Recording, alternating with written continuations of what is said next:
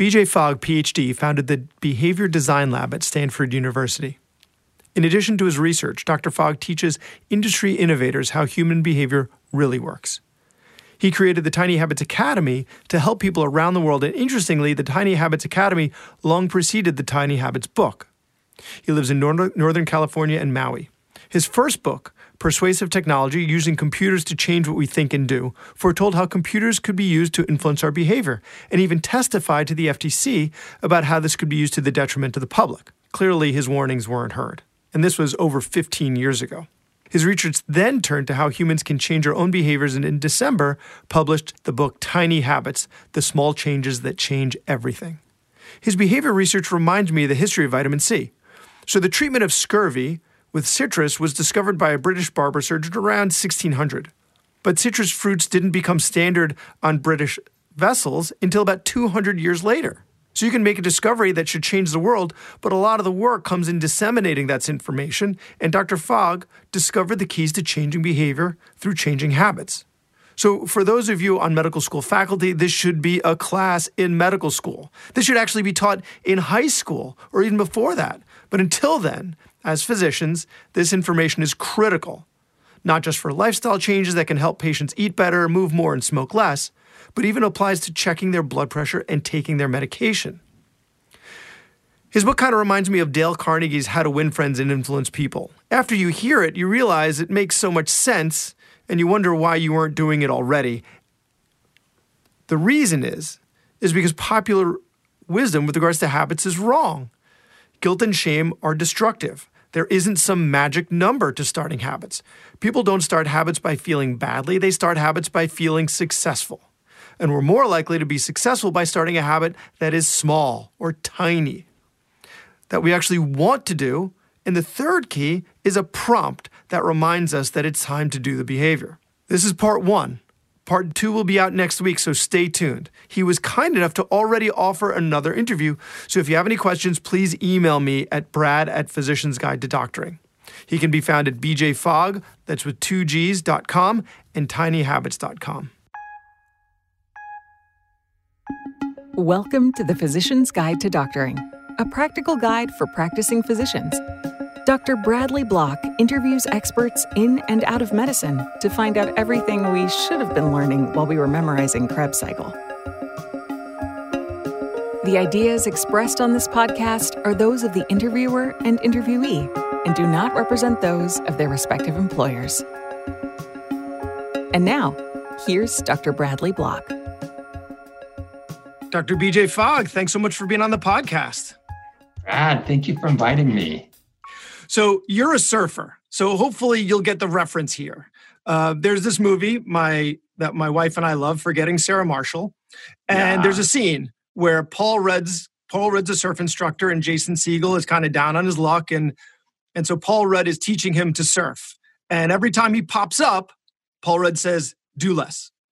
Pops up, do less. Pops up, do less, until Jason Segel is just lying on his belly, and then he says, "Well, now you're not doing anything."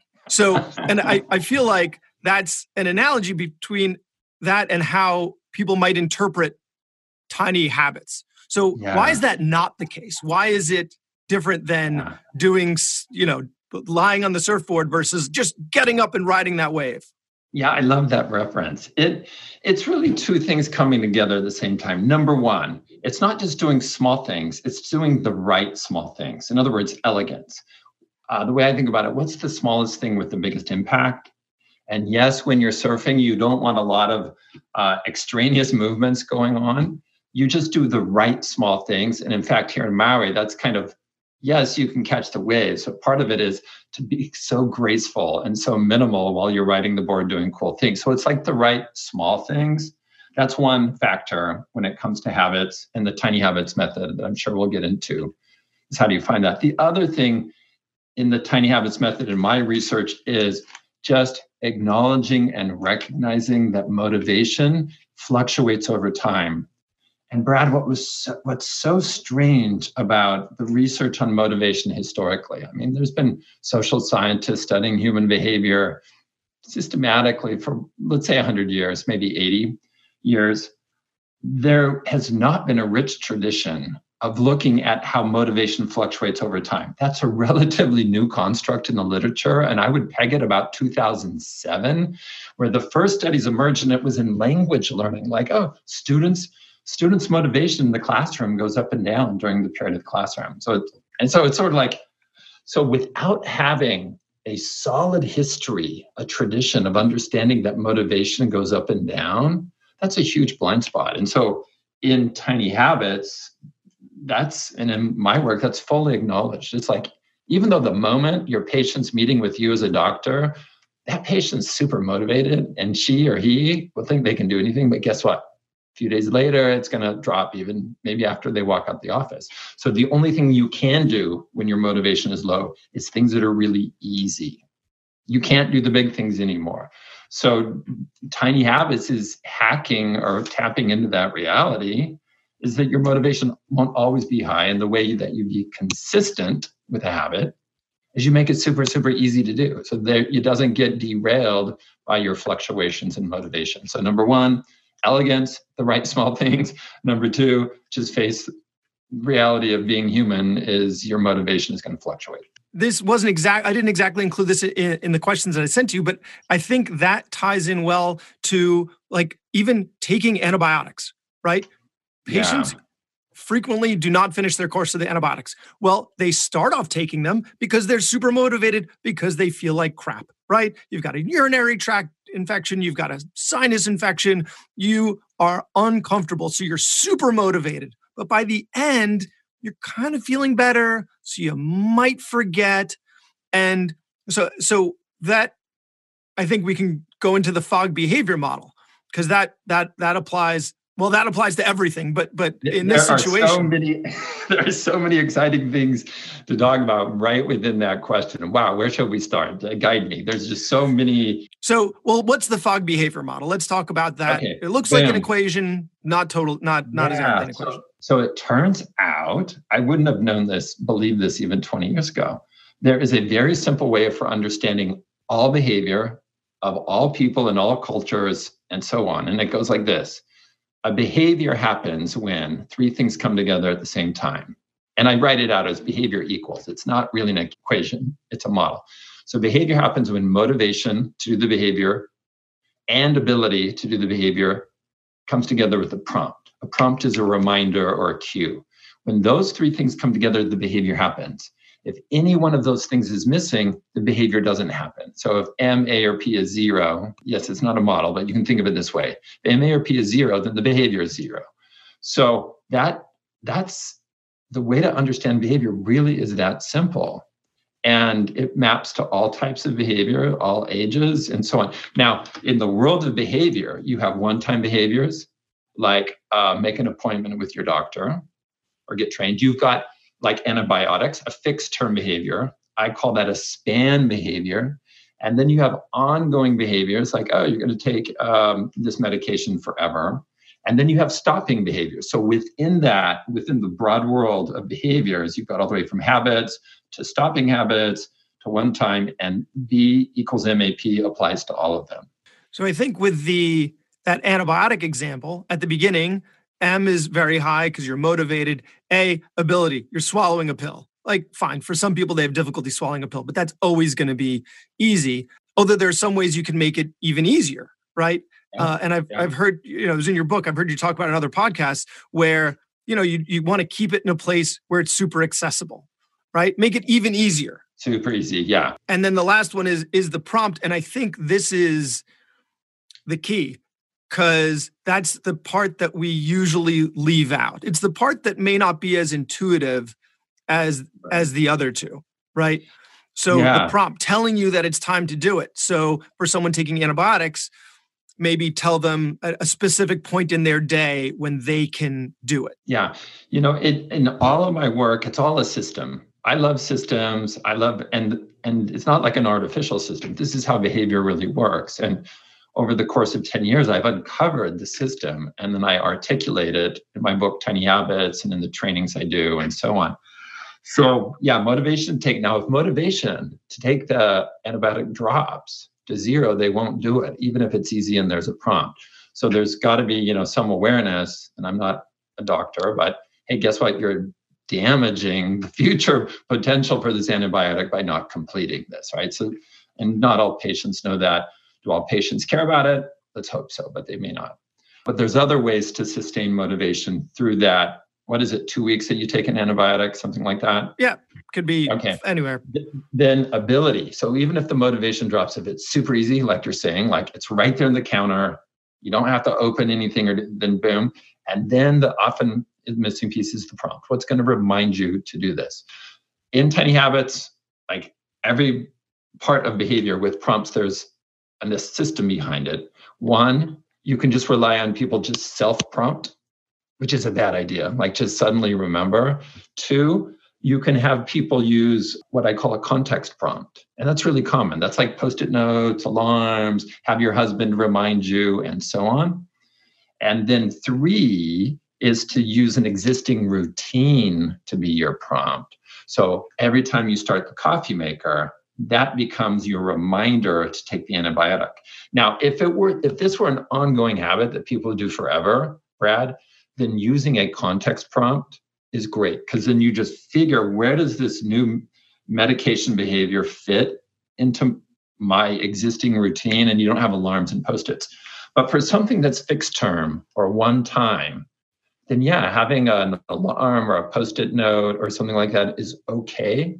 So one of the points here is all behavior comes back to motivation, ability, prompt, but it depends on the behavior type and how you design successfully for that. Designing for a one-time behavior is very different than designing to get a habit to happen. And this middle ground around a fixed term, like a 2-week behavior, that has characteristics of both sides. And so what's exciting is to see it all comes back to this motivation, ability, prompt, but then it's like tinker toys. You assemble it differently depending on what the behavior type is. I think anyone who's been to a hospital knows that alarms don't really work well in the long term, because you hear all this beeping going on that's being ignored. So yeah, it just becomes white noise after a while. Are there any prompts that you've come across that also, kind of like the alarms, might only work well in the short term or not work at all? Ones that maybe our patients might say, oh, I could use this. And as it turns out, aren't great ideas. Yeah. Oh my gosh. There's so much I want to share.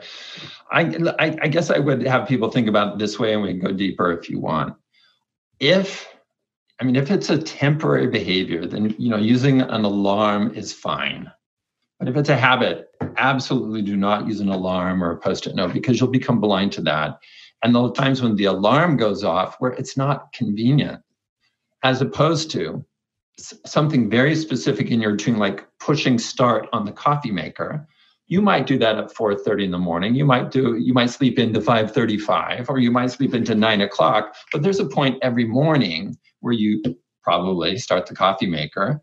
And then it's like, oh, after I start the coffee maker. So it's this very, not only does it not annoy you with all these Post-its or alarms, but it also adapts to whatever's happened to your schedule that day. And this is one of the hacks in Tiny Habits is don't use external reminders. Figure out where it fits and find what it comes after. Look at your existing routine and where does this new habit naturally come after. And if you find where it fits quite naturally, it just is seamless. It's like you just plug it in to your this, then this, then this, and boom, you're off and running. And that's one reason that habits can form very, very quickly in the Tiny Habits method. I think the surfing analogy works. I actually surf on Long Island. It's not, they're like 4-foot waves, maybe if there's a hurricane, but then I'm not out there.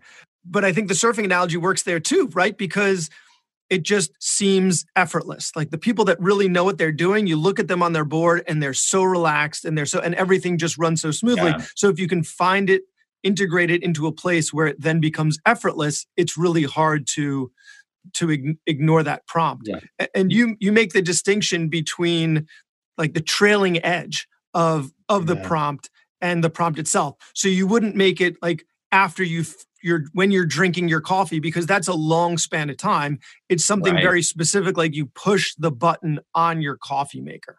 So it has to be, or it works better when it's a specific prompt. When it's very specific. Yeah. So in the Tiny Habits, there's a format that we call a recipe, Tiny Habits recipe format. So it's after I start the coffee maker, I will take my medication. Or after I brush my teeth, I will floss one tooth. And what you do is you design that recipe. And if it works, you keep going. If it doesn't, you redesign. Now, often it won't work if what we call an anchor, it's the existing thing you do. If you say, after breakfast, I will take my medication, what we've learned through our research on Tiny Habits is that is so ambiguous and fuzzy. It's like, at what moment in time is after breakfast? So you use the term and thank you for that. So you find the trailing edge. So you look at your breakfast routine and say, what is the very, very end of breakfast? Oh, I start the dishwasher. Okay, then that, rather than saying after breakfast, I will, you say after I start the dishwasher, I will, feed the cat or whatever it is. And even the slight shift like that can take a habit design from not working to working. And that's part of what we teach in the Tiny Habits method and the Tiny Habits coaches is look at people's recipes and help them. And that's why I called it a recipe rather than a formula or a template. I decided to call it Tiny Habits recipe to give people, hopefully, permission that you revise it. You revise it to work better for you, just like you would a recipe. And I think giving people permission to do that, right? Because typically, the typical tropes of exercise more, eat better, move more, right? That we're all trying to do more of. There's all this guilt associated with not doing it. So I think by describing it that way, you're also giving them permission. Like, explore, see what works for you. The first couple of times you do it, it's not you're going to have to refine this. Like, you're giving them permission. So maybe you're also cutting down on some of that negative talk, that's negative self-talk that comes along with it. It's a radical shift in mindset.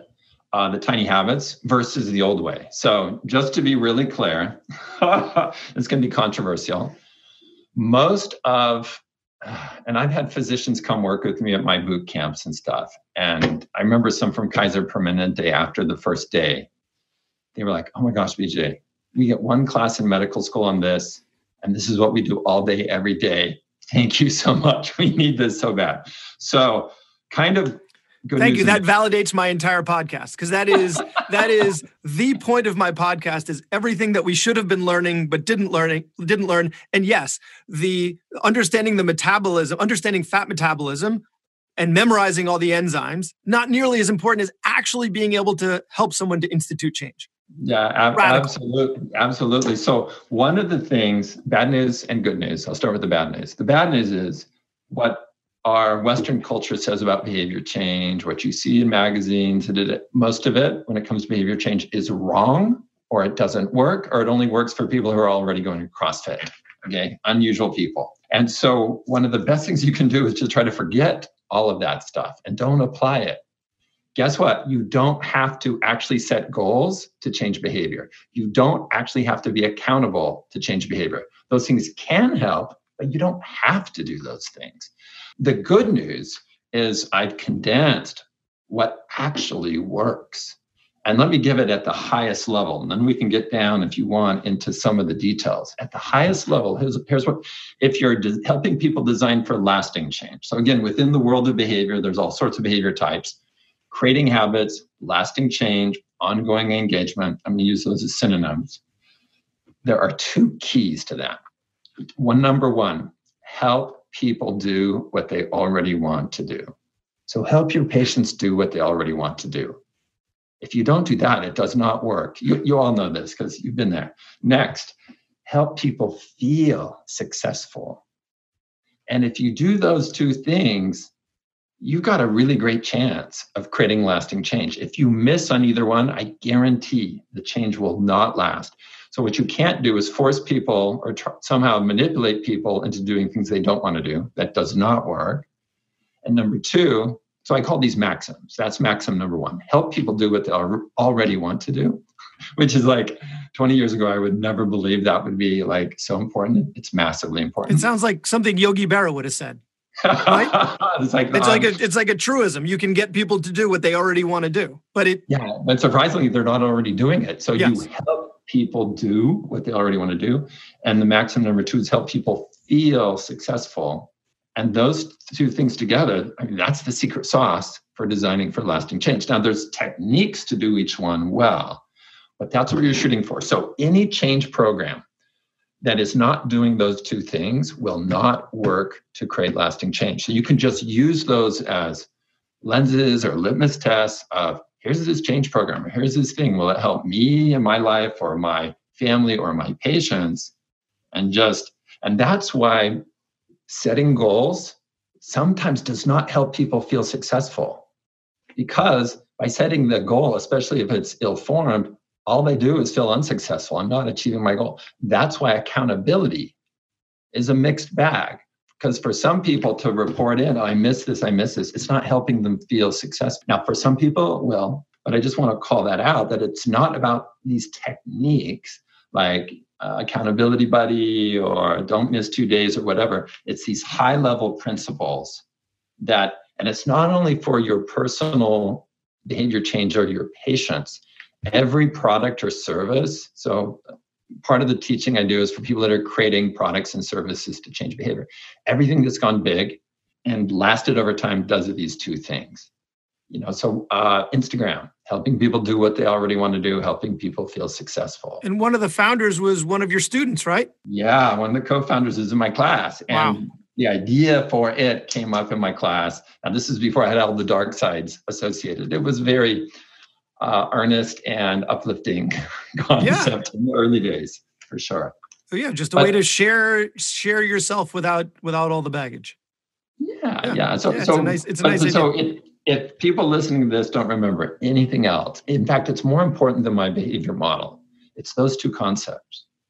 And I'll just translate. Help your patients do what they already want to do.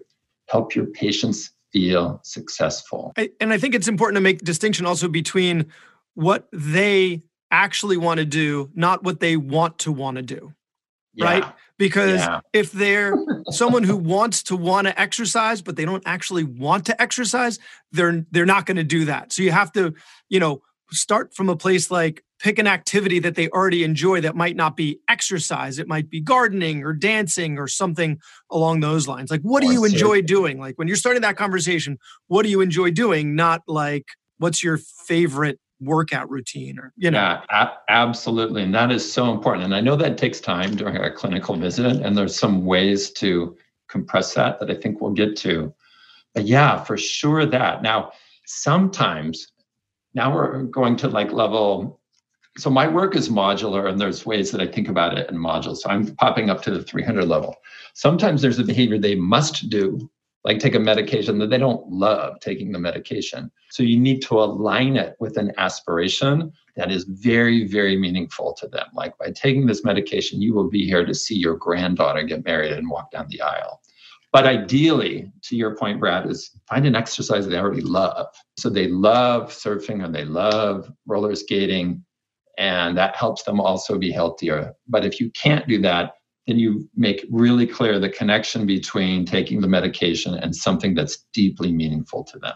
So you had mentioned your flossing experiment earlier, which I actually had brought up to my dentist. I didn't even realize it was well before the book came out. I didn't even, because I'd been hearing about your research for a long time. So I told my dentist, what if you told your patients to just floss one tooth? What if you told, and she said, well, I just tell my patients to floss if they don't want their teeth to fall out.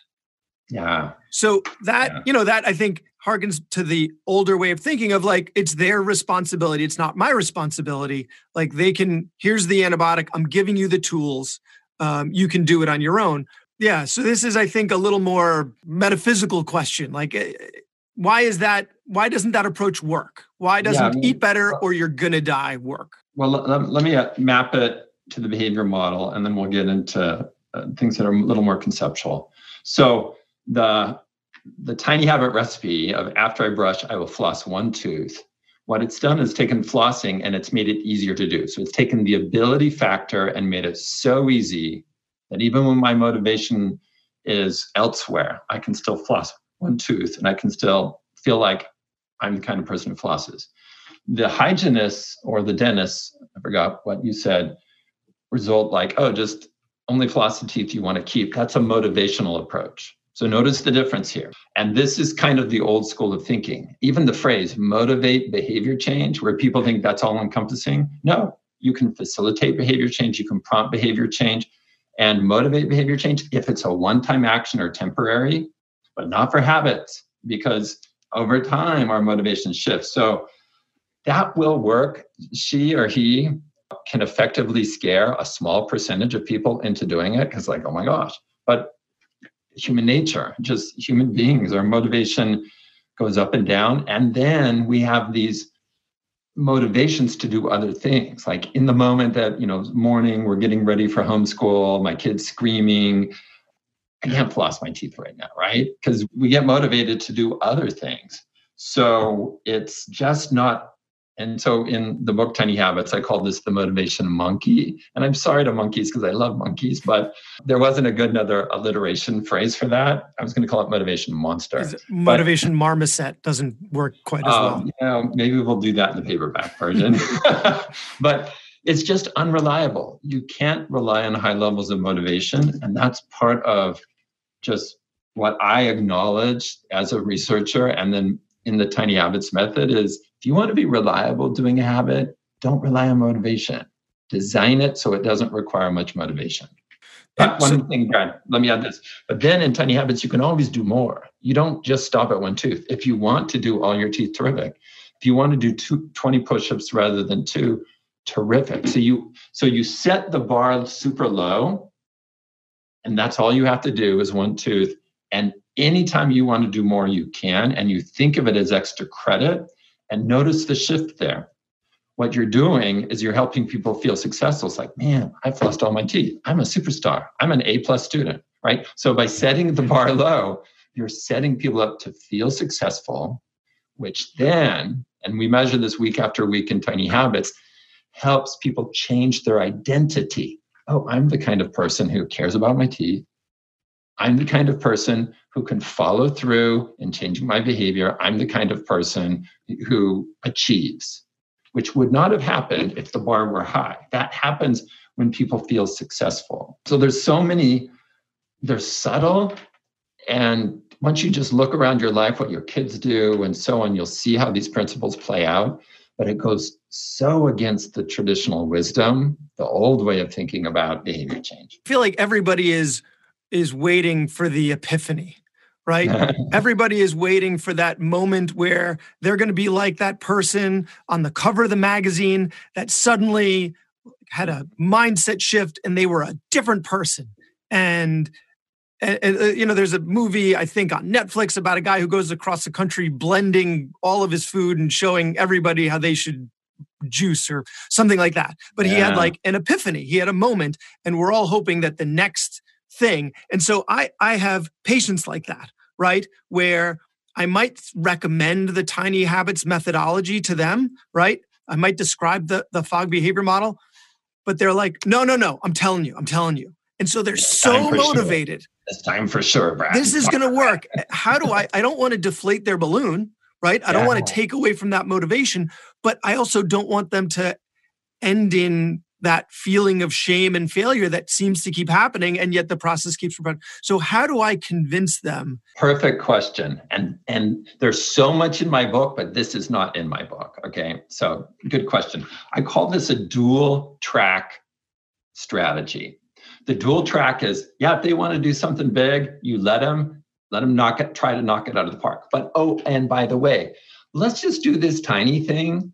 And by doing this tiny thing, you're going to learn the skills of change. And it might seem insignificant, but let's do both, right? So you don't want to make them feel like you haven't heard them or you're being unresponsive and they're super eager, and just say, give it a shot, but also let's do this tiny thing. And just, get you to tidy one thing or to eat, this healthy snack, or sometimes just floss one tooth or do one wall push-up. And in that way, you get both at once. So you do a dual track strategy. And most people will absolutely fail on what I call a big leap. But if the baby step is designed well, if it's designed with the tiny habits method, they'll succeed on it. And when they come back, like, oh, you know what? My walking 2 hours a day didn't work. But guess what? I'm flossing all my teeth and I'm great. And I've done, and by the way, thanks to that, I'm doing a lot more. Because that's how it works. These tiny successes open the door to lots more. And there are two reasons I really love that. One is you mentioned the identity shift. And so when you have that identity shift, you can be like, you start thinking about yourself differently, like a runner. Why does a runner run? A runner runs because they're a runner, right? And so then they find time. Running doesn't need to be a habit because they look for opportunities to do it. So once that identity shift happens, I feel like everything else becomes so much more smooth, right? Yes. And from the beginning, the Tiny Habits Method, when I launched it, I was playing around with my own behavior for a year in about 2010. And then I was like, this is so easy and so effective, crazy. I'm going to start sharing it, which I did in 2011.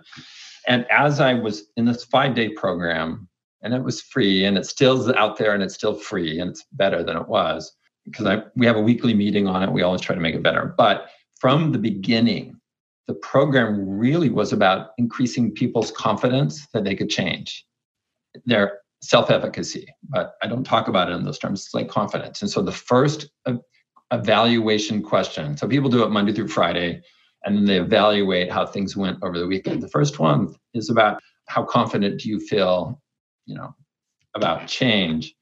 And that's what I looked at and optimized the program for.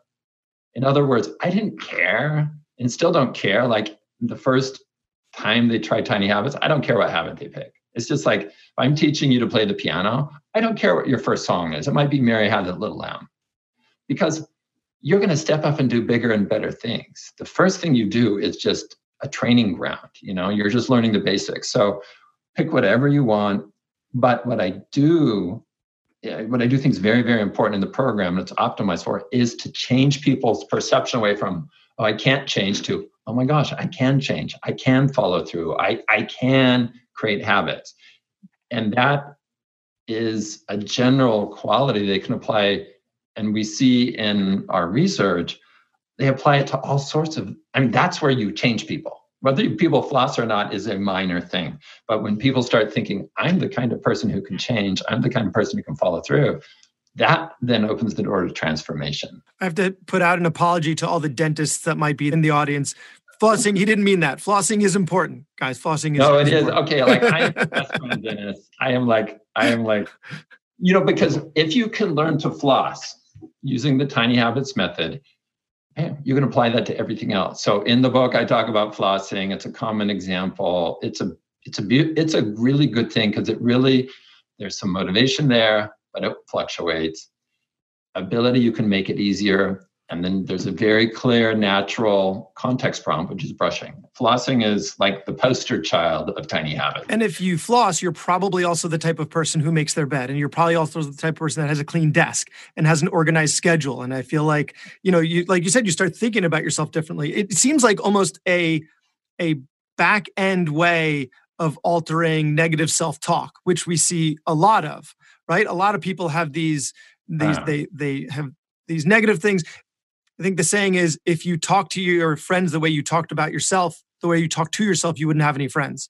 And so you're then, by making them, increasing their confidence in their ability to change, the self-talk has to follow. Yeah. And Brad, that in sharing the method for the first, I would say 2,000 people. So now I stopped counting at 40,000 people after about 8 years. So in the first year, 2,000 people, there was a woman who wrote me back midweek. She was 3 days into the program, it was Wednesday, said, oh my gosh, BJ, you've changed my life. I now see I'm the kind of person that had endured a lifetime of self-trash talk. And thanks to you, and thanks to how Tiny Habits positions things, I've recognized that. And now I'm saying good for me rather than self-trash talk. And that shift is so important. And we don't leave it to chance in Tiny Habits. That's very deliberate.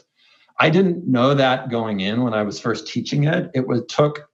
Her name actually was Linda, but in the book, we changed it to Rhonda because Linda is my sister, a different Linda. So in the It book, would have been confusing, yes. Confusing. So in the book, she's called Rhonda. And that was a huge moment. I can remember, I'm getting chills talking about this because I can remember exactly. So I was, I coached through email. So I'd coach 200 to 300 people per week through email, very labor intensive. And I remember exactly where I was sitting and looking at it and just going, and recognizing that it would just dawn on me, this is where people are at. This is not the kind of people that are around me at Stanford and Silicon Valley. And it's not really how I grew up. This is a normal person. I am not normal. The people at Stanford are not normal. And then from then on, I read and interacted with people understanding this is where they're at. They're beating themselves up. They're feeling just so inadequate. And that's why throughout the book, I say, well, at the very beginning, I say, if you've tried to change and failed, it's not your fault. You just weren't given the right system. And throughout the book, it's like you change best by feeling good, not by feeling bad. So feelings of guilt and shame are not helpful. They're not part of, you can set those aside. So you embrace and you help yourself feel good about even the tiniest of successes. And then when things don't go as you'd intended, you just let it go. You just don't ruminate on that. And that shift, and then people actively learn how to give themselves positive feedback rather than the self-trash talk. And that just ripples out to so many other aspects of your life. It's just, if there's just one thing I could wish that my work, if only one thing, it would be that people are nice to themselves, that they stop beating themselves up, and they acknowledge their successes. And I'm using all those as kind of the same thing in different words. It's just that in some ways, that's what the subtitle's about. The small changes that change everything. It is a small change, but it changes everything when you view yourself differently and your inner dialogue is different than it was before. Remember, this is part 1 of 2, so stay tuned as the second half will air next week. That was Dr. Bradley Block at The Physician's Guide to Doctoring. He can be found at physiciansguidetodoctoring.com or wherever you get your podcasts. If you have a question for a previous guest or have an idea for a future episode, send a comment on the webpage. Also, please be sure to leave a 5-star review on your preferred podcast platform. We'll see you next time on The Physician's Guide to Doctoring.